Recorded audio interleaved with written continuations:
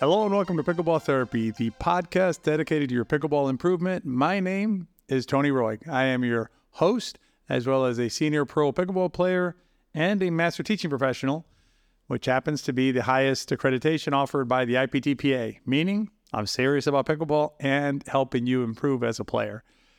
In this week's podcast, we're going to be talking about a couple of subjects that I think you'll find super interesting. Number one, we're going to be talking about how to evaluate your play in terms of ability to withstand stress and ability to impart stress. It's a really interesting way of thinking about pickleball, and it might help you, focus in on what's important to your game.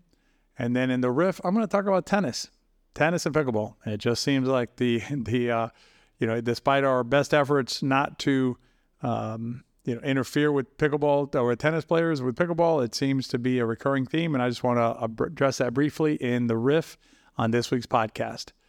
Before we jump into the podcast, I want to invite you to join us for the 2023 Pickleball Summit. It is going to be at the end of June, so it's about a month away. It's a free event, but you need to get your ticket. The tickets will become available at the beginning of June, so be on the lookout for those.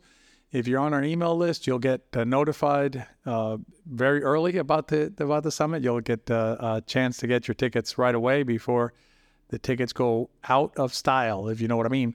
So make sure you're on our email list and get notified of the summit. It's going to be amazing. We have 30 presenters. We did one of the interviews to more than 30. We did one of the interviews today with Jim Ramsey, who's the official statistician of the PPA. Really interesting statistics, and all the presentations are aimed to help you improve your game. There's definitely something in there for you. Before we jump into the podcast, I wanted to make a quick note. The audio in last week's podcast was less than we'd hoped for. We were trying something a little bit different with a different setup on a microphone and working at the board. It didn't work out quite as planned. So what we're going to do this week is we're back to our regular recording system. And then what I'm going to do is I'm going to do a short form video that we're going to put out on the Pickleball Therapy YouTube channel that you can go watch if you want to get some more visual ideas of what we're talking about this week.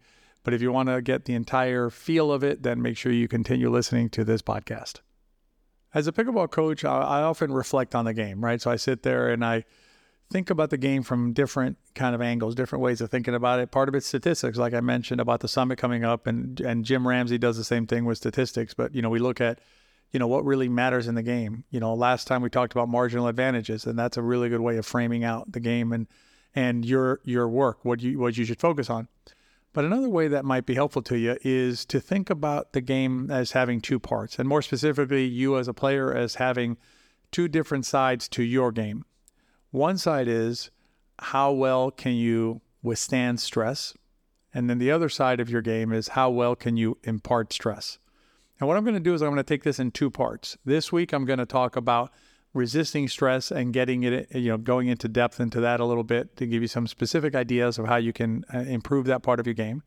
And then next week's podcast, I'll dive into imparting stress and what I mean by that, and give you some specific tips then that you can bring into your game to try and help you impart stress to your opponents. So let's talk this week first about what it means to resist stress. And think about stress, as being the factor that defines who wins the rally. So if your team is overcome by the stress imparted onto it, you're going to lose a rally.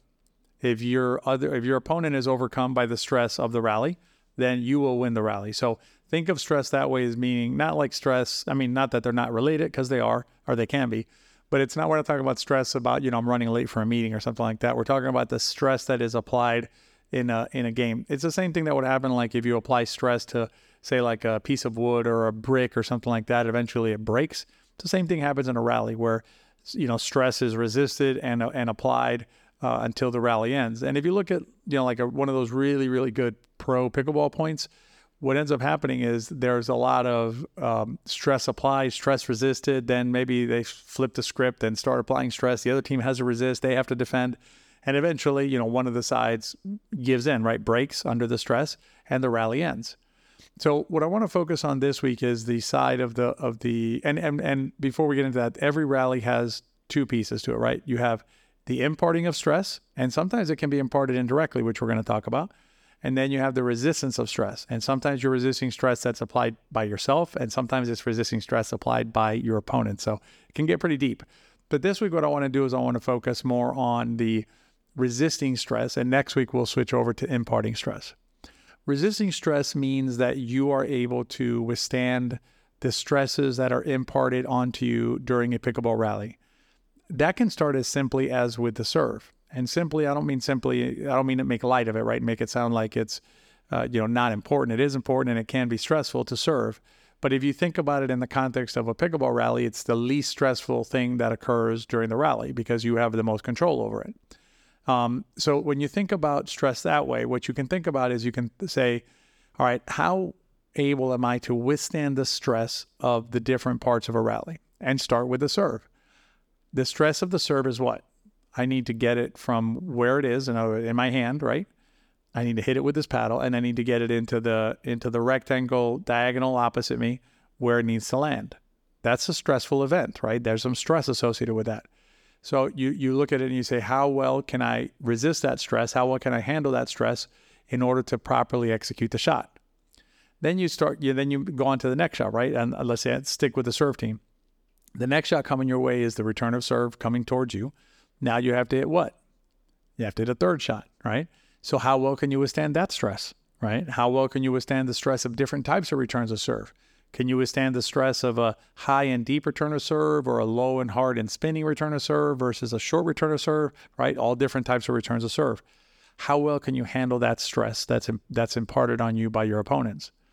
Then you have the next shot will be some sort of a fifth shot you'll be hitting. It might be another sort of reset by you, type of reset.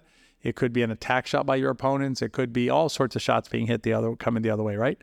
So then you look at it that way and you start saying to yourself, how well can I resist the different shots that are coming my way? For example, me or my partner hit a third shot that's a little bit high, a little bit deep, and it's getting smashed, right? So I'm getting ready to defend that shot. How well am I able to resist that pressure coming back at me, right? That stress coming back at me. The better I am at resisting stress, right? The better I am at defending, if you want to frame it out that way as well. Defending is a form of stress. It's one aspect, I should say, of stress resistance, because another aspect is just executing your shot, which is not really technically defense. It's simply mechanics, right? The mechanical pillar of pickleball. So being able to execute my shots, being able to resist pressures being applied to me by my opponents, being able to resist pressures applied to me, stresses applied to me by conditions, wind, sun, right? Things like that, stress from the score, right? My opponent's looking at me funny, whatever. Those types of stresses. How well can I withstand those stresses? And when you think about it that way, you can start looking for areas in your game where perhaps there are areas that you could improve your ability to withstand stress. One way that you can withstand stress better is to take the net out of play. This is a specific tip it's an actionable tip that you can start using right now. You can simply take the net out of play. What I mean by that is you will hit your shots in such a way that you will give yourself a plenty of clearance over the net so that the net doesn't impact your strokes. What you're doing then is you're increasing your resistance to stress. The net is a stressor on the court, right? It's a limiter. It's just like the out of bounds lines. All those things are stressors. There are things that constrain what you're able to do. The easiest one to remove initially is the net. Focusing on clearing the net by sufficient margin will then remove that stress or reduce that stress from your shots, making you better able to withstand the stress of different types of shots coming your way. And so when you start thinking about your game, think about areas of your game that put you in a bad spot, right? Maybe it's a wide dink, maybe it's a lob cover, maybe it's dealing with hard shots. Maybe it's bangs at your body, right? That maybe you should let go, let those go out of bounds. So that's the best way of resisting that stress. So think about different types of shots, different types of situations that cause you grief, right? That cause you stress, cause you pain, and see if there's areas pick the areas that give you the biggest amount of stress and that cause the biggest number of problems in your game. For example, let's assume you have difficulty with your return of serve. And again, this is not making light of it. It's perfectly fine. A lot of players have difficulty with their return of serve. But if you have a difficulty with your return of serve, that's going to be a pretty high stress point that you can try and deal with first. Because if you can't get past the return of serve, then you're not able to hit a 4-shot, a 6-shot, or any other shots during the rally because the return of serve was missed. So that's an area where you can say, you know what, my ability to withstand stress is breaking down early in the rally. And you always want to pick the earliest point of the rally, right? Because the first objective is to make rallies last longer, is to hit more shots.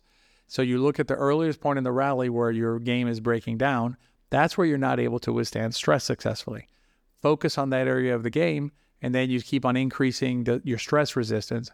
What happens then is you may not win the rally, but you're not going to lose the rally. And as CJ and I are fond of saying, you know, the first thing you need to do in order to win a rally is not lose the rally. So as you increase your resistance to losing, right, what's going to happen is this. For most of you, or many of you, I'd probably say most of you, I'd venture to say most of you, what will happen is by simply extending the rally longer than you have now, longer than you can now, you will win more rallies. And you're going to win more rallies because your opponents are unable to continue the rally with you. Their stress resistance isn't particularly good either, meaning the next shot and the next shot and the next shot and the next shot that they're forced to hit, eventually they just break down and they hit it into the net, or they hit it wide or long. They simply miss the shot. You haven't done anything fancy on your end, meaning your stress imparting, right? The part we're going to talk about next week hasn't necessarily improved, but your stress resistance has improved to the point where you become like the player who's the wall. Ball always comes back. Ball always comes back. Ball always comes back again. That's the first step to playing really, really amazing pickleball, to playing your best, or you want to look at it this way, better pickleball, right? Would be to increase your resistance to making errors. And you do that by increasing the amount of stress that you can handle when the ball's coming your way. Next week, I'm going to touch on imparting stress. But for now, let's focus on resisting stress and finding those spots in your game where your game starts to break down. Again, early in the rally, better. Focus on those and try and improve those. And as you improve that and become the wall, you'll simply win more rallies by extending them and doing nothing fancy in addition to that. In the riff, I'm going to talk about tennis and some of the comments that we've been getting recently. You know, we've gotten them for a while, but I think it's worth touching on because it's something that continues to be an issue. And I just wanted to address it in a way that helps you as a pickleball player deal with it when invariably, if you're playing in an area where you're overlapping with tennis courts and there's tennis players who are unhappy about it, you can have a constructive conversation with them about the problem. So that's what I want to talk about, and stay tuned for the riff. As we get into the riff, we're going to be talking about the impact of pickleball on tennis. One thing that jumps out at me is the fact that a lot of us play pickleball in tennis shoes. Now, technically, there's nothing wrong with playing pickleball in tennis shoes. Now, don't be playing pickleball in jogging shoes and things like walking shoes, jogging shoes, hiking shoes. No. Tennis shoes, they're within the realm of what's acceptable to play pickleball. But I would suggest to you, if you're not sure, go with pickleball shoes. That's what CJ and I do.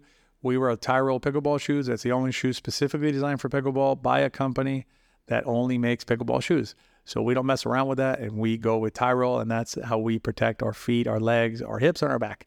You can use the code BP, so like Better Pickleball, BP10 at checkout, and you'll get a discount from our friends at Tyrell.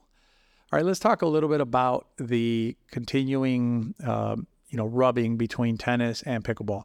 I am a former tennis player, so I don't have any ill will towards tennis players or the sport. I think it's a beautiful sport. I think if players enjoy playing tennis, they should by all means participate in that sport. But I am concerned about tennis players taking the position that pickleball players should basically butt out of their courts or not use their courts and make their own courts and things like that. It's a very egotistical, it's childish actually. It's almost like, talking to 3-year-olds out there who's, that toy is mine, you can't use it, even though they're not using it at that time. And that's going to be a major point of the conversation today.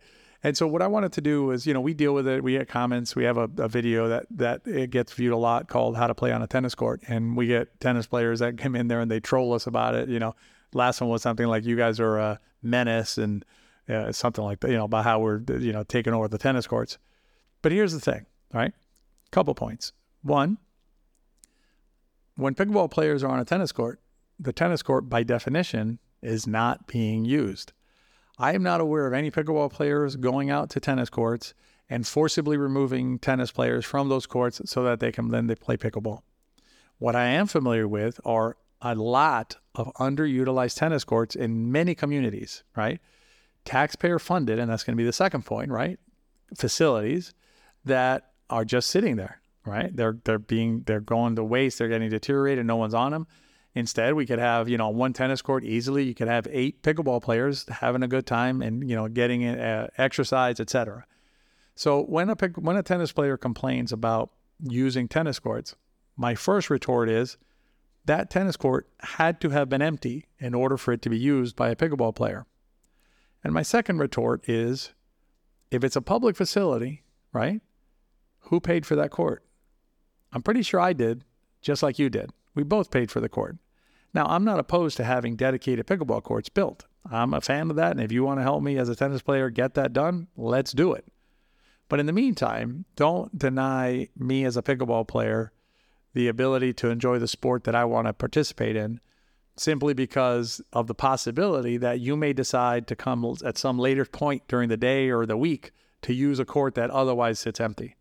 So, the idea of the courts being empty when they're being used, because again, we're not forcibly removing anybody, and the idea that those courts are community courts if they're public, and if they're private, then you're a member of the club, they're a member of the club. I'm assuming you pay the same fees that they do to be a member of the club. And if you're using the courts, you're paying maybe a user fee to use the court. So it's a level field, right? So I think having that ready for yourself when you get into a situation with a tennis player will help. At the end of the day, I think this is a function of living in a community, living and let live, allowing others to participate in the sports that they choose to participate in without advocating against them. Again, nothing against tennis players advocating for more tennis courts if they need them or for advocating for their sport. The problem I have is when they try and tear down pickleball players, they try and tear down a sister sport. And if you want to go deep on this, give some thought to the fact that the tennis that tennis players play is not the original tennis. If you look historically, the original tennis was only enjoyed by the nobles back in the day, back in the 1500s or so, in England and in France primarily. And it was not played even by the middle class. What the tennis that these players play is something that was later formulated called lawn tennis, which at the time was viewed a lot like these tennis players view pickleball. In other words, the players who played royal or real tennis looked down their nose at those who played lawn tennis. Well, when's the last time you saw a real tennis game or a royal tennis game? Nobody plays it anymore, right? The closest thing would be a padel game, which is played some parts of the world. But, you don't see it that often because lawn tennis was more accessible and more players could enjoy it. Yeah, sounds like pickleball, doesn't it? So pickleball, much more accessible to the players and just easier to play, smaller facility required, et cetera. So, it's a normal kind of throws kind of thing that's happening with tennis players objecting to it. But, wanted to give you some perspective so that if you get into a situation with a tennis player, you have some ammo that you have available to you to have a constructive conversation with them without getting into a heated argument over, what shouldn't have to be a heated argument. All right, that's this week's podcast. If you enjoyed it, as always, please rate and review it. It really helps us. If you're on Apple, giving it a review really helps boost the podcast placement. So if you enjoyed the podcast and you want other players to be able to reach the podcast, giving it a rating really helps. And as always, please share it with your friends. If you enjoyed the podcast, they probably will too. Join us next week where we're going to be talking about imparting stress. You're really going to enjoy that. And as always, have a great week, and we'll see you next time.